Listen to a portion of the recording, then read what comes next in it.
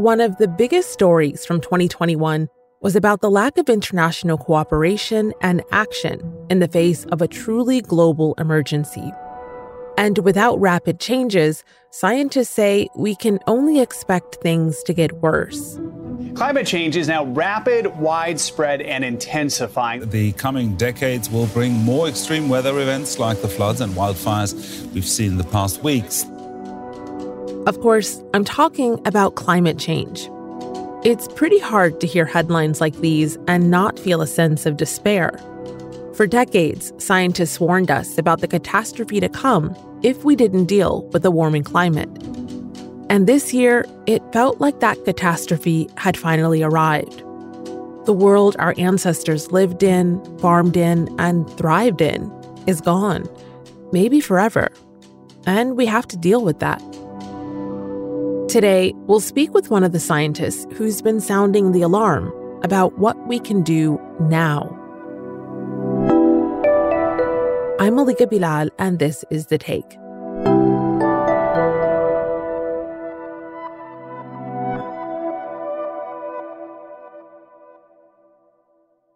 We're looking back at some of our favorite past episodes, and today I'm handing the mic over to my colleague Kevin Hurdon to share a conversation he had earlier this year about climate change. It's honest and depressing, but definitely not fatalistic. I don't know about you, but when the latest report from the Intergovernmental Panel on Climate Change, or IPCC, came out back in August, I was kind of filled with a low-grade sense of panic. The report says temperature rise could reach or exceed 1.5 degrees Celsius in the next 20 years. UN Secretary General called the findings a code red for humanity, adding that it must be a death knell for coal and fossil fuels.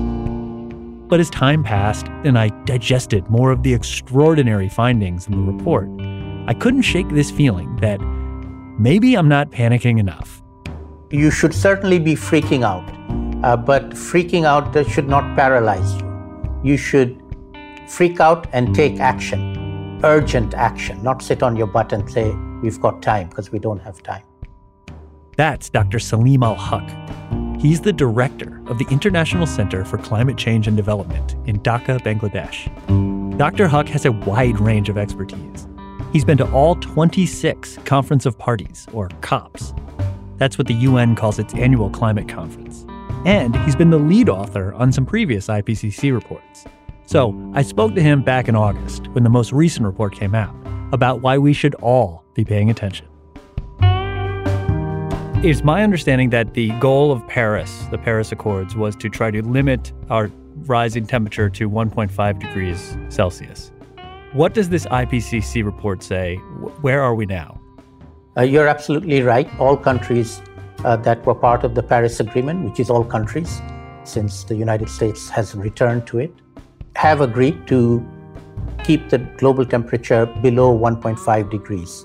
And the IPCC report has told us that at the current rate, we will cross the 1.5 degree threshold within 10 to 20 years. So the time window to bring it down is very short and has to be done with very drastic measures, much more drastic than we have done in the past. I think one of the reasons that this report shocked so many people was that it has us on track to hit the Paris number by the early part of next decade. And that is frightening, especially because another 0.5 degrees is labeled catastrophic, correct?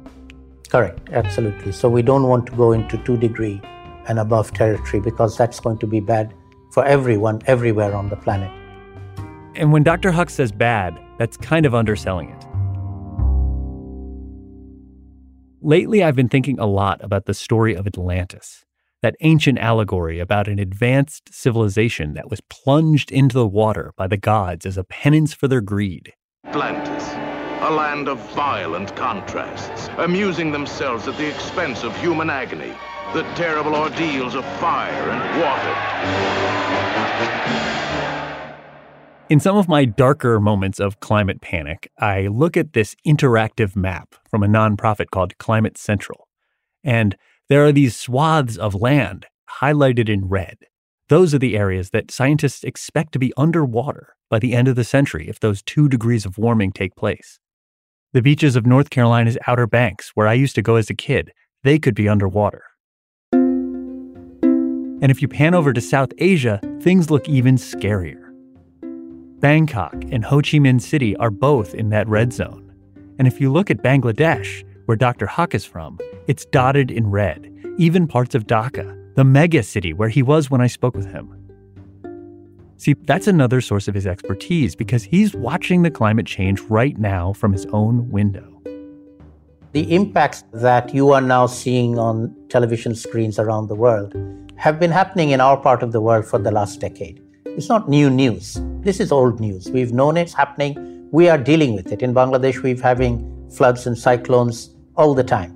And in fact, I would argue Bangladesh is one of the most adapted countries to these kinds of impacts. And the rest of the world can learn from Bangladesh how to adapt to these impacts because they're going to happen everywhere now, not just to us. Bangladesh is often considered a front line of the climate fight, especially when it comes to water. Climate science isn't exact on the causes of rising sea levels. There are many factors, but the coastal communities of Bangladesh don't care for an explanation. The water is rising fast. There are more people here at direct risk from sea level rise and extreme weather events than anywhere else on the planet.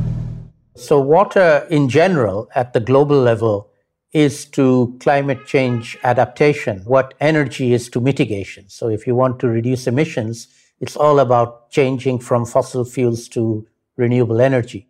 If you want to adapt to the impacts of climate change, it's mostly about too much water or too little water or different kinds of water. And Bangladesh is a very good example of that. So we are a country of nearly 170 million people living in an area of less than 150,000 square kilometers. That's really dense. That's the kind of population density you might see in city-states like Hong Kong or Singapore, but not often in a whole country, Dr. Huck says. And we're also one of the poorest countries in the world. And at the same time, our location is on the delta of 2 of the world's biggest rivers, the Ganges and the Brahmaputra, which regularly flood. So we get floods from these rivers that come from the Himalayas. Every year they flood. Flooding is not new, it's normal. But severe flooding happens once in 20 years. But unfortunately, in the last 20 years, we've had at least 4 of them. So the 1 in 20-year flood, that used to be a very severe flood, has now become a de facto 1 in 5-year flood. With so much water everywhere, floods in Bangladesh come in all shapes and sizes. So when I said floods, we have a number of different kinds of floods. The one I mentioned was the river floods that happened during the monsoon rainy period and when the glacier ice melts. That happens in the middle of the year around June, July, August. We are in the monsoon period now. That's a regular phenomena. And Bangladesh is actually very well adapted to that. The problem is that these floods are becoming more severe and covering more areas. And then we also have floods in the northeastern part of our country, where if there's a very heavy rainfall just upstream of us in India, then the water rushes into Bangladesh in a matter of hours. These are flash floods that come in very, very fast and very difficult to prepare for them. And then another kind of flood is in the cities, the big cities like Dhaka and Chittagong, where a sudden downpour just clogs up the system. The water can't drain out. And citizens of Dhaka city have a hard time. They have to wade through knee-deep or sometimes even waist-deep water to get from their home to the office. So we have many different kinds of floods and many different kinds of water problems. At the same time, we also suffer from cyclones that come in from the Bay of Bengal. Like the super cyclone Amphan that hit Bangladesh and India last year. A massive cyclone making landfall in eastern India near Bangladesh. It's one of the most powerful storms ever recorded in the Bay of Bengal. And the IPCC report warns of more intense cyclones in the future. Fortunately, Bangladesh has a pretty advanced warning system to minimize deaths. The country evacuated 2 million people before the storm made landfall, and this was during the pandemic. So they even set up shelters with masks and hand-washing stations. But at some point, preparedness can only do so much. There are other issues to contend with, like saline water coming in from the sea. So the land has not gone underwater yet. It will in the future, but right now it's got saline. So the surface water and even groundwater has become saline. And the traditional crops that we used to grow, like the traditional varieties of rice, don't work anymore. They don't survive. Fortunately, we do have new varieties that are saline tolerant. Our scientists have developed them and they are spreading, and our farmers are using them. So we are adapting. As I said, Bangladesh is one of the fastest adapting countries to the impacts of climate change. But there are limits to adaptation. We cannot adapt to everything.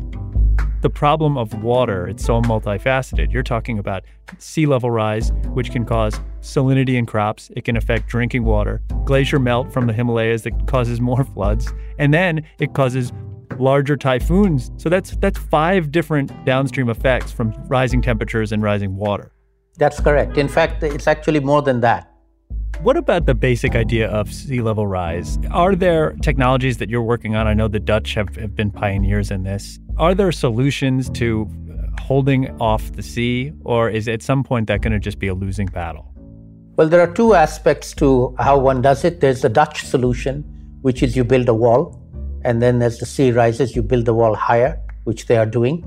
They have the money, they have the technology to do that.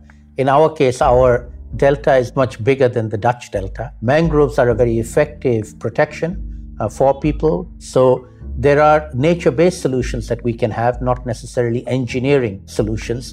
But ultimately, as I said, it's a losing battle. And that's why Bangladesh is looking for other strategies, some that basically take it for granted that certain areas will become unlivable in the not too far off future. So we have this program called Climate Resilient Migrant Friendly Towns, where over the next 10 years, the children don't end up becoming farmers and fishers like their parents, but they get educated and they get jobs in towns. And then they take their parents to live with them at some point in time when they have to move and they can no longer continue to live where they are, which is predictable. We know that's going to happen. We just don't know how long we have. The idea is to try to identify towns where those people can go and to provide jobs and livelihoods for them when they get there. Because right now, a city like Dhaka, a city that's already red on that climate map, isn't equipped to take all those people in. And the outcomes have already been deadly. Dr. Huq told me about a fire at a food processing factory in Dhaka back in July. Several of the fire's victims had moved to Dhaka from coastal areas to find work because their communities were affected by climate change. That includes 15-year-old Tariq Zia, whose father lost his farmland thanks to an ever-eroding shoreline. He had escaped climate change impacts in his village where he came from in the coastal zone and come to Dhaka in search of work and found work in the factory. And that's where he met his unfortunate fate. So it's a situation of frying pan to the fire, as it were. He's just one of many thousands of people that are doing that every day. They're not all climate migrants, but a good proportion of them will increasingly be climate migrants. And Dhaka city is the fastest growing megacity in the whole world. Right. We don't know how big the population is right now, anything from 15 to 20 million, depending on how you draw the line around the city. But it's bursting at the seams. And that's where these towns come in. We've identified around 20 smaller towns around the country, which we are developing into what we call climate resilient, migrant friendly towns. And if these 20 towns can take, let's say, 500,000 people each, that's 10 million people who don't end up in Dhaka city and get a life somewhere else. So migration, planned migration, enabled migration, facilitated migration becomes a second order adaptation rather than unplanned and forced displacement, which is what we see at the moment. Do you think that all countries should be making these types of arrangements, or at least be thinking about this sort of stuff? Absolutely. This is unavoidable. The more we leave it, the bigger the crisis will be when it happens. And if people in the developed countries think migration is a problem today, they ain't seen nothing yet. It's almost as if you are joining us from the future. Exactly. You're just a little bit ahead of the world, and this is all coming for the rest of us. Absolutely right. You know what? We are facing climate change today. You in the rest of the world will face it tomorrow. And you can learn a lot from us in how to tackle it. We haven't solved the problem, but we are figuring out how to tackle it and how to survive better and enable us to get through it more effectively. I think this is the summer that the world finally woke up to the scale of the problem, but I really don't think it's internalized just how much has to change to solve the problem. From your reading, what has to change to avoid that worst case scenario from the map where all those cities in Southeast Asia are underwater? What has to change is we have to start listening to the scientists who have been saying this for some time, and also listen to the younger generation. And I would point out one person in particular, Greta Thunberg from Sweden, who started warning us when she was 16 years old in school. Our house is still on fire. Your inaction is fueling the flames by the hour. And we are telling you to act as if you loved your children above all else. She is ringing the bell of emergency and saying we're not doing enough, and we aren't doing enough. And we just are ignoring her. We cannot do that anymore.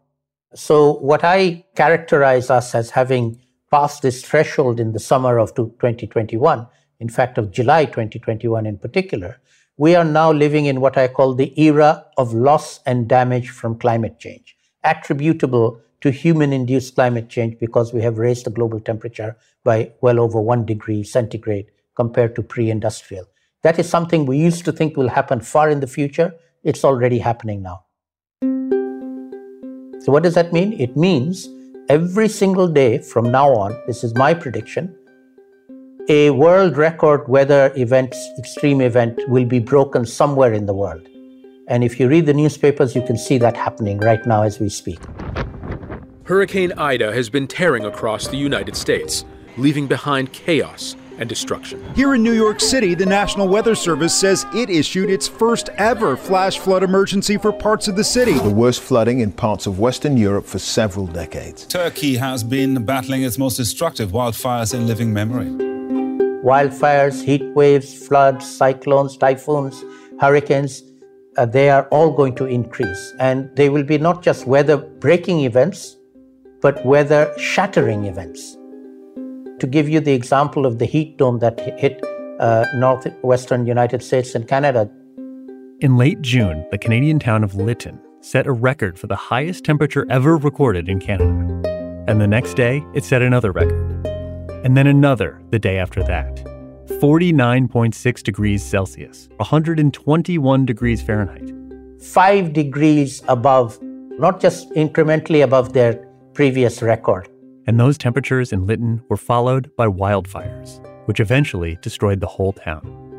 The inhabitants, who are mostly indigenous Canadians, by the way, First Nations, have lost their homes. They have become climate migrants. So don't think of Bangladesh when you think of climate migrants. Think of your own citizens. There are two divides of people on the planet. The first divide is between the rich countries and the poorer countries, the global north and the global south, if you like. In the global south, we have no arguments. We all know it. We don't need IPCC reports. We look outside our window and we see the impacts of climate change. And we are already trying to adapt to it and do what we can. So the argument is very much a northern developed country argument, and specifically in the United States of America, where there has been a lot of misinformation put out by the fossil fuel companies in particular to keep the populace misinformed. The second difference on a planetary scale is a generational difference. And every country is now having arguments between the younger generation with their own older generation, their own parents and grandparents. They need to listen to the younger generation. They are the ones who get it, because the older people have already let us down. They had a chance to do it and they didn't do it. I want to ask you about the fundamental unfairness of this situation. The emissions that are largely caused by rich countries are affecting the global south faster and first, and they'll be the ones that have to deal with this stuff before them. How do you reconcile that? How does that affect the politics of this in a place like Bangladesh? This is something that in Bangladesh, and I would say even in the larger global south, is something that we understand very clearly. For us, the climate change emergency and crisis is not an environmental problem or even an economic problem. It's fundamentally a moral problem. It's a case of injustice. And the injustice is that rich people, including rich people in the poor countries, but rich people in rich countries, by and large, are the ones who cause the problem because their emissions are much higher than poorer people. And that's a matter of injustice. And that's one of the reasons why you find the major religions stepping in here. The Pope has sermonized about it. Climate change is a problem we can no longer be left to a future generation. The Islamic clergy have written about this. The other religions have done this. This is immoral. It is not right. And if any of us have a religion, or even if we don't have a religion, it's wrong. It's morally wrong. I think you're absolutely right that climate change is the most important issue that's maybe ever affected the entire world. We're really looking at a completely new planet that's going to be here by the end of this century. And I think that's one of the reasons that people like Greta are so vocal, because they're looking ahead. They're looking at a potential future. It's not out of the question that there will be all of these lost cities, like lost cities of Atlantis. And they'll be doing scuba diving expeditions to look at Saigon or Miami. And I think they'll look back at us and say, like, why didn't we do more? I mean, you've been at every single COP. You're in a position to answer that question for future historians. Why didn't we fix this when we could? I don't know the reason why, but it's certainly true that we didn't when we could have. And we're still not doing when we can still do. But I'm not giving up. I still have faith, as I said, particularly in the younger generation, but time is running out. And we're not doing it at the level of emergency and urgency that the problem requires. Unfortunately, incremental progress doesn't cut it. And that's The Take. This episode was produced by Negin Oliai with Dina Kisba, Priyanka Tilve, Alexandra Locke, Amy Walters, Nay Alvarez, Malika Bilal, and me, Kevin Hurton. Tom Fenton is our story editor. Alex Roldan is our sound designer. Aya Almi-Lake is our engagement producer. And Stacey Samuel is our executive producer. We'll be back.